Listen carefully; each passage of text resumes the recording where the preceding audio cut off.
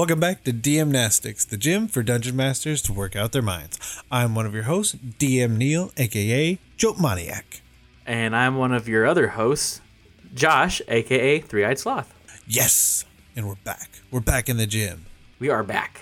And today, we're going to tie back to episode number 133, The Bond of a Familiar, where we talked about familiars. And they're bonding. Yes. With their powers combined. It's a little Voltron. I would take a Voltron familiar. That'd be rad. That'd be cool. It's super ineffective when they're not combined. Yeah.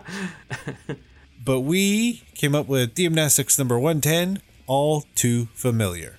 And essentially, the amazing Rorik on the forums helped create this one, where we came up with 26 names, one for each letter of the alphabet, and tossed out the idea of just making a familiar that tied to one of the names.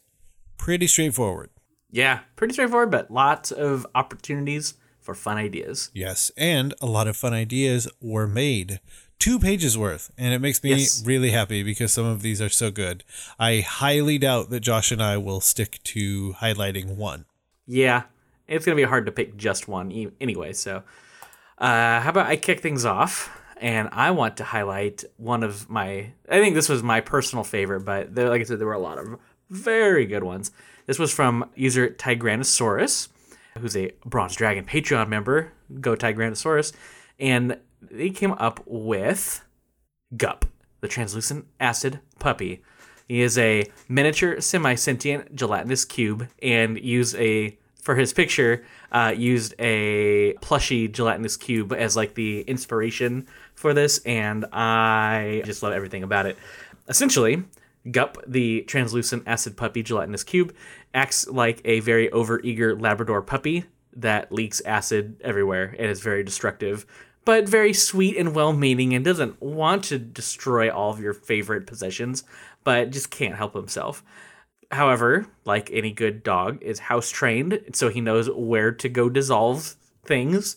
But yeah, I love everything about that. The fact that like you just have a gelatinous cube that acts like just a dog.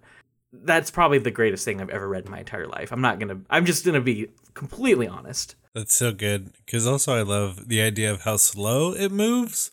Yes, like, right? It wants to follow you and do everything and sit and stay and fetch, kind of. Yeah. Go dissolve this stick. Right?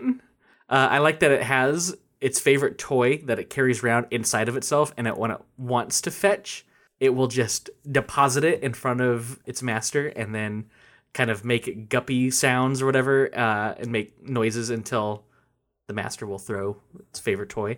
Oh, it's so good. I can't. I want a Gup now. Yay! Everyone should have a Gup. What's kind of funny is that the first one I want to highlight is also from a Patreon dragon. It is from Old Soul Sunrise, who is a gold Patreon dragon, so thank you very much.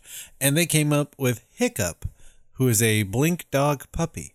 And essentially as they were traveling from plane to plane, they kept like seeing this dog kind of follow them, only to kind of figure out that their entire pack had been slain by a displacer beast attack, which long storied history of displacer beasts and blink dogs being bitter enemies. Mm-hmm. And it was kind of the last of the pack, and it would actually hiccup and almost have these like just like fits of jumping around in space because it would hiccup and blink at the same time. And that's where it got its name. And every now and again that still kind of happens, and that's awesome. Right? I think puppies just make the best familiars, period.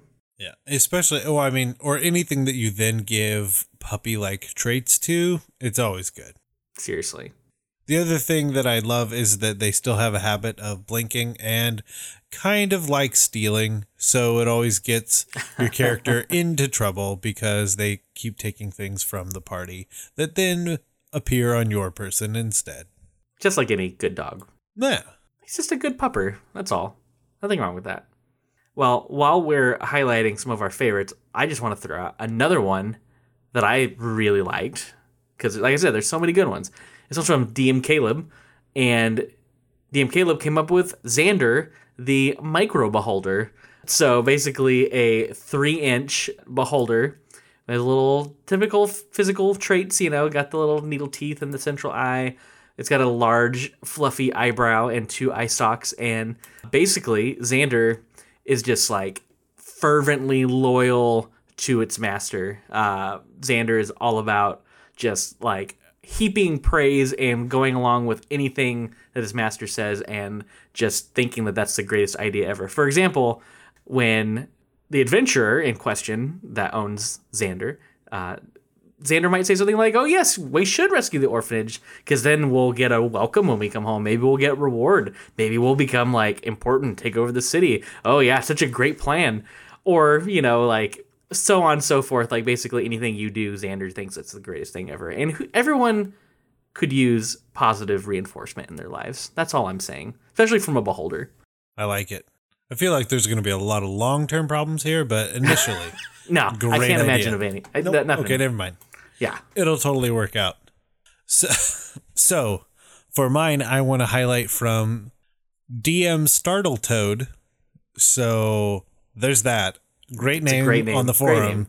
And they came up with Maven the Raven, who clearly is the familiar of a Kenku wizard who's named Philstein, the sound of a stein being filled. And man, he likes to use Maven to feel like he can fly. And so like observing the world through their eyes. And so this awesome connection that they have. And again, this, because it's a raven, likes to steal things from your players, other players. And again, we're into, essentially, I guess I just like a familiar that causes problems, because I feel like familiars all kind of go to the wayside. So if you have them do terrible things, everyone remembers them. Man, what's with all the DMB users like all encouraging stealing and stuff? Come on, guys. It's the best. Where's the family values? And for their special move, Maven and Philstein use a scare tactic where Maven will fly into the middle of a group of people and Philstein will either Dimension Door or Misty Step into them almost as if they're replacing the Raven with themselves, as if it's like some kind of superpower. And they note that it clearly works on superstitious people more than anyone else. That's very good. I like that a lot. I love it. Mischievous familiars is a good, like, it's a trope, but it's a good trope. Like, there's nothing wrong with that. Adds a little excitement to every game. Yes. So, now that we have both of those, all 4 of those rather, out of the way, it's time to start lifting the mental weights. Right now. Lifting weights is what I do. Look at me. Lift these weights. Okay, so we are going to pick a name at random, and it may have been chosen by a user already, but we're going to see what we can come up with. And we don't care. Write the rules. Yep. All right. So are we going with the same prompt? We're going to tip what kind of familiar it is, how, what kind of quirks and behaviors they have, that kind of stuff? Yep. All right. I think I've got one. Okay. I will preface, I had an idea initially, and then as I was looking, I saw a really great response from another user that totally stole it. I like the idea of an octopus familiar. I'm not going to do that, though, because somebody else already had that good idea. Instead, I'm going to go with Quincy. I like that name. It's a good name. Quincy is a parrot. In fact, we'll say, I believe, I'm trying to remember what like the oldest species of parrot is. I want to say... You mean the most long-lived? Yeah, sorry. The most long-lived. The African gray parrot lives like 70 years. Yeah, I think on average, like the longest is usually around 60 to 70. Okay. So I'm going to go with a parrot. One, because parrots are very long-lived and they have, there's some interesting stuff you can do there. Birds are a very common familiar in RPGs, but parrots I particularly like because, one, they're bigger than the average bird, and 2, they're old and kind of ornery, and that can lead to all sorts of great things. So what I am envisioning for Quincy, this parrot, is that he actually belongs to a family that has been like an adventuring family. and he has been like a familiar that has been with like a couple of maybe like a third generation or something. Like it's a very long-lived bird that's, longer than like what in reality, like in our world, parrots maybe live like 60, 70 years. This one's like maybe going on 100 or something. That would mean that they are a macaw, because quick internet research, apparently a taken care of macaw can live up to 100 years. Perfect. There we go. I was trying to find that, and I couldn't remember exactly what type it was. So a macaw, yes. So this macaw, Quincy, has been passed down through this adventuring family. It's kind of like the grandfather of this family essentially rescued Quincy and became like his familiar. And then when he had a son, and when his son started adventuring, Quincy, kind of went with him, and then so forth. So now, this grandson is now starting up his own adventuring at a young age, and they're giving Quincy to him as kind of like almost a family heirloom now. It's like, hey, Quincy, he's gonna join you. He's gonna be your buddy. And of course, Quincy's old and kind of a jerk, I think. Oh yeah. Like he's not very nice, and so he's not gonna like take orders from this young little whippersnapper kid trying to boss him around. So I like the dynamic of like a young upstart adventurer trying to give commands to his very old and veteran, like seasoned veteran, but yet just kind of a jerk parrot. So that's kind of what I'm envisioning here. I mean, it can totally work too, because if you think of like the lesser lived races, I guess we'll say, with a human, and like the span of 20 years maybe being like your adventuring career. I mean, you could easily have it be third, if not even fourth generation that Right. Quincy is going out. And like Quincy knows that this is what needs to happen, but is over it. Right? Totally over He's it. like, I'm sick of this. Like, I should have retired like 20 years ago. Just take me home. That's right. Awesome. I love Quincy now. And Quincy is kind of lazy, I think, now. Like, he's kind of like, I've worked hard my whole life now. It's like, whatever. So he doesn't really, like, he'll go deliver stuff for his master, like, but, he takes his time. He's going to go do a detour and get some good fruits on the way, Anyway, so that's mine. That's Quincy. So, Neil, what do you got? Yes. So I will pick, because it's really the only one that like stuck out to me. Never mind. Now I have two sticking out to me, but we'll probably get to them both. So I will go with my first one, and it is Jingle. And it is an imp, because I don't think anyone kind of went down that road, and that's kind of a classic one. Yeah, I'm surprised that I didn't see that. Who wears like elf shoes, like the really stereotypical curled up at the toes with like a bell. Jester shoes? Yeah, with a bell on them. Oh, okay. And he thinks it is hilarious to wear them all the time and like draw undue attention to like whoever they're with as well as themselves, and just constantly literally comes with bells and whistles on, and the person that is trying to control them absolutely hates it. That sounds like the worst and yet also the best. And and so I also like the idea, and so the full prompt is, what kind of creature is it? How did the character bond with its familiar? I think it's just the kind of thing where they're like, okay, I'm going to summon an imp. This is going to go great. And then this is what they got. And they've been kind of disappointed the entire time. Obviously, the interesting quirks are that they do this.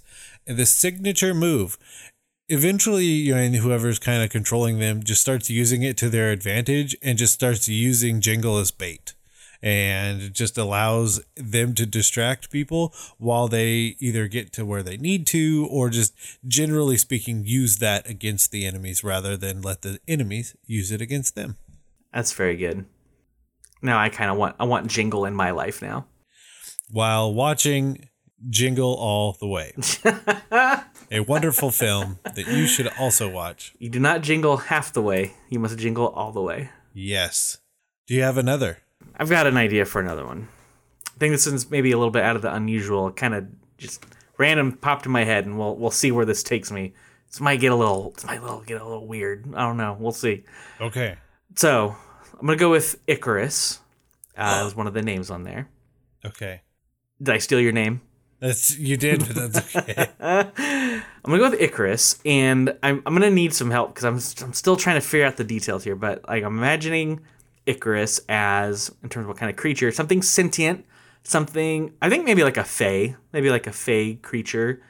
I mean, I don't want to be like super cliche with it, but I'm thinking maybe something like, I don't know, a pixie or something like that, essentially. If I think of the different creature type that I like better, I'll throw that out there. But for now, let's go with that. And I think the thing that I kind of like, it's a little unusual and different, is that, so the character bond with, the bond with this familiar is that the character and the familiar actually kind of have like a romantic love for each other, which is very strange and odd, but yet like it's kind of like a, this person, whatever this character is, they could be human or they could be, anything really, but they're familiar, like maybe, I think they got rescued, maybe they rescued the familiar, or maybe even vice versa, maybe the familiar kind of found the character that was in danger at some point and kind of helped, rescue them or save them, and became friends and actually, became kind of like, romantically involved in some way, or like just became like established like a really deep kind of love for each other. It doesn't have to necessarily be romantic, but just like a really strong connection between the two. That's like, typically familiars are kind of one-sided, it's like, I'm clearly your master, and you may have, you may like me, but you're gonna do what I say. In this case, like, it's a little bit more mutual, between the two, and it's kind of a different take on that. It kind of allows maybe some interesting dynamics between like the person and the familiar as well, because like instead of one person giving orders to the familiar, like they almost can do things in tandem together, because like they work so well together and kind of know each other so intimately, like so well, so they kind of are able to act without necessarily like barking commands or anything. Like they're just kind of in sync together. So I like that a lot, because there's a lot built in, even from the mechanics perspective, that could lean towards that, like how devastating it is for the wizard when they lose the familiar. Right? Familiar gets banished or something, Yeah, the deep telepathic connection, you can transfer the spells. Also, if you use a wizard, I really like the idea of kind of like the reverse twist on the idea of Icarus and the story behind it. And I love the wizard being the person that has essentially fallen from the sky. Mm-hmm. And then it is the pixie or sprite or whatever that has come to their aid. And for, in whatever reason, now the pixie or sprite is named Icarus. The other thing that I like is that, and if the wizard is a little bit higher level, then that connection can also be furthered by reduce or enlarge as a spell. Yeah. Because then they can spend time together at the same height, essentially. And so then that, I think, is a fantastic idea, even if you did steal Icarus from me. Well, thank you. Okay. But with that, since you stole it and we tag teamed it, I say we have done it once again, sir. I like it. I think that was a good combo. I don't know. I feel like you were going to say I was going to, and then I was like, I don't know after what combo. Okay. But what we can say is that if you have an idea for a familiar that you have used that kind of falls off the beaten path, because that was another thing we were going for, coming up with kind of out there ideas that you could use in your campaign, then... And also, that is a great way to make a memorable NPC. Just throwing it out there. Very true. You can always email us with your ideas at dmnastics@gmail.com, or you can head over to Twitter, where you can follow us at DM-Nastics, and you can catch both our Twitter handles on that page. I think now, though, it's time for us to do our post-workout cooldown and go stretch with the light bulb.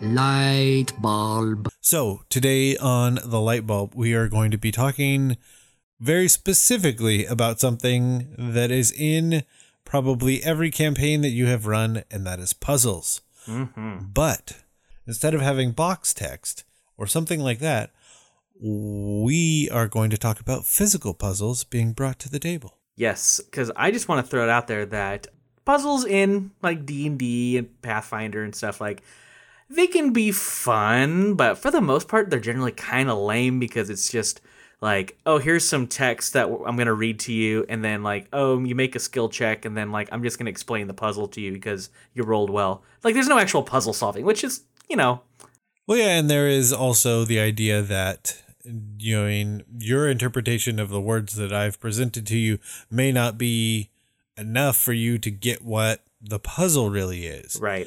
And if you had some sort of physical representation, you would know. The other thing you can do, and this is what I've done in one case, is that there was a room full of tiles. And so I actually printed out all the tiles and then laid them all out on the battle map. And that was it. I didn't describe anything else. I didn't do box text. I said, here you go, figure it out. And essentially, it was like varying degrees of difficulty in terms of like the monsters it showed on the tiles. And you figured that out by trial and error. And essentially, you needed to move from the lowest level monster to the lowest level monster so that you would take the least amount of damage and be able to probably get through pretty easy. I like that. That's a cool idea. I have an example of one that I did. This wasn't like an adventure that I wrote necessarily. I was doing an organized play scenario for Pathfinder back in the day. Like, this was years ago. And there was a really cool puzzle in this scenario that was written. And I was running for some people, but it was really hard to explain. Like, it was one of those that like I had to read it like when I was prepping and kind of figuring this out. I had to read it like multiple times, wrap my head around like, what are they trying to do? Because it was like, that's a great sign that it's going to go well at your table. Yeah, exactly. It involved like a three-dimensional space, like it's like a cave or some kind of chamber, and there's water that can rise or fall, and there's multiple levers that control how much water fills up in this room. And the object is there's a door like at the very, very top of this really big chamber, and so they want to fill water up to a certain point so they can swim up to the door. But they obviously don't want to like completely fill it up because then it would like the chamber would seal on them and they'd drown. So there's different levers that all kind of filled water, and it was like it's a very traditional basic puzzle of like, okay, this lever adds 20%, whatever water. This one reduces it this much. So you had to pull certain levers, to try to get it to a certain number. So the way I did that was I basically used cups, like I used like a pitcher with water in it, and then I used like a big Tupperware that I actually kind of drew on like Sharpie and labeled, like the different levels and where like the door was on it. So then they could physically see like as they interacted with the different levers, I would basically pour water into this Tupperware, this container, and they could see like, oh, how much the water is rising. And then when they'd pull another one, I would pour it back into the pitcher to show. So it was like a fun way so they can actually visualize the puzzle instead of just me trying to really clumsily tell them what was happening, because there's no way they were going to get that. It was a cool concept that just on paper was really hard to describe. So in those situations, like a physical puzzle is awesome. Clearly someone was playing Zelda while watching Die Hard with a Vengeance. Pretty much. With Samuel L. Jackson and the tubs of water. Oh yeah, that Pathfinder scenario was just a fantasy version of Die Hard with a Vengeance, basically. Perfect. So it's kind of funny that you do mention levers and water, because another example, while not at my table, the wonderful Rich Howard shared with me that his dungeon master had made a very visual representation of the map, like kind of like Dwarven Forge level, if you will. Mm-hmm. And they're like, well, what do we do? And he's like, everything you need to know about this problem is already in front of you. And then when they took a closer look at the map, they could tell which of the levers were rusted and which had seen use. Oh, that's cool. And then they knew which levers to use to figure out the trap in front of them. So another very next level in terms of actually literally building the puzzle into the terrain that you have in front of your players. That's super cool. I want to throw out just like as a real quick like kind of aside to all this is that physical puzzles I think are awesome, but I will say that some people don't like puzzles. Some people kind of struggle with, puzzle solving, like when they're put on the spot. And so like there's also the weird disconnect of you're role playing a character that maybe has like a high intelligence, but like you yourself as an actual human being just struggles with puzzles. So in those situations, like use discretion if you're running the game, like maybe allow opportunities like, okay, if they're a naturally intelligent character that they're playing as, give them clues, give them something that may like give them an advantage or give them some kind of leg up, on solving the puzzle, like, because that can be kind of frustrating too. I've actually had reverse experiences where there was like a puzzle that we're kind of meant to solve, and it's not like it's a super hard one necessarily in the fiction, but like we're trying to think of it out of character and try to solve it. And we're like, it was like a math puzzle. And it's like, well, I'm kind of stumped, like I was having a hard time with it. But like my character I'm playing was like, I've got like a, 20 intelligence. Like I'm pretty smart. Like I feel like I should be able to figure this out pretty quickly. But I was having an off day on my thinking game. So just use discretion. All I'm saying. I was told there would be no math. That's right. Came here for no math. Why am I playing D&D? What's going on? Yep. Do the math for me. And on that note, we're going to turn out the lights and head out of the gym. But before we go, I want to implore you, the listener, to join the forums and take part in all of these challenges, exercises, as well as all of the other amazing conversations being had. And to do that, just head over to dungeonmasterblock.freeforums.net and you can try some DM-Nastics so your players don't ask, do you even lift? Can I trust you'll add your own cardio? Yeah, no, don't put me down for cardio. What are you doing? Horizontal running.